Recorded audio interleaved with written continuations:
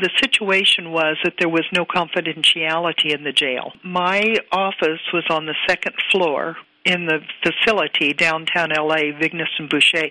By the way, it's the largest jail system in the world, L.A. County. My office was a converted cell, with the only difference being that they had removed the solid door and put in a Dutch door so that half of it could be closed and the other half open. With that situation, there was no privacy. And oftentimes the deputies would just come by and they'd stand outside the door and listen because they were curious about these guys too. If the inmate offered something about childhood, then we'd talk about it. And I always warned them that there would be no confidentiality and not to tell me anything that they needed kept secret. Which is, of course, that's the antithesis of therapy. Exactly, exactly. I mean, it's hard to do something therapeutic without having the patient reveal all these secrets.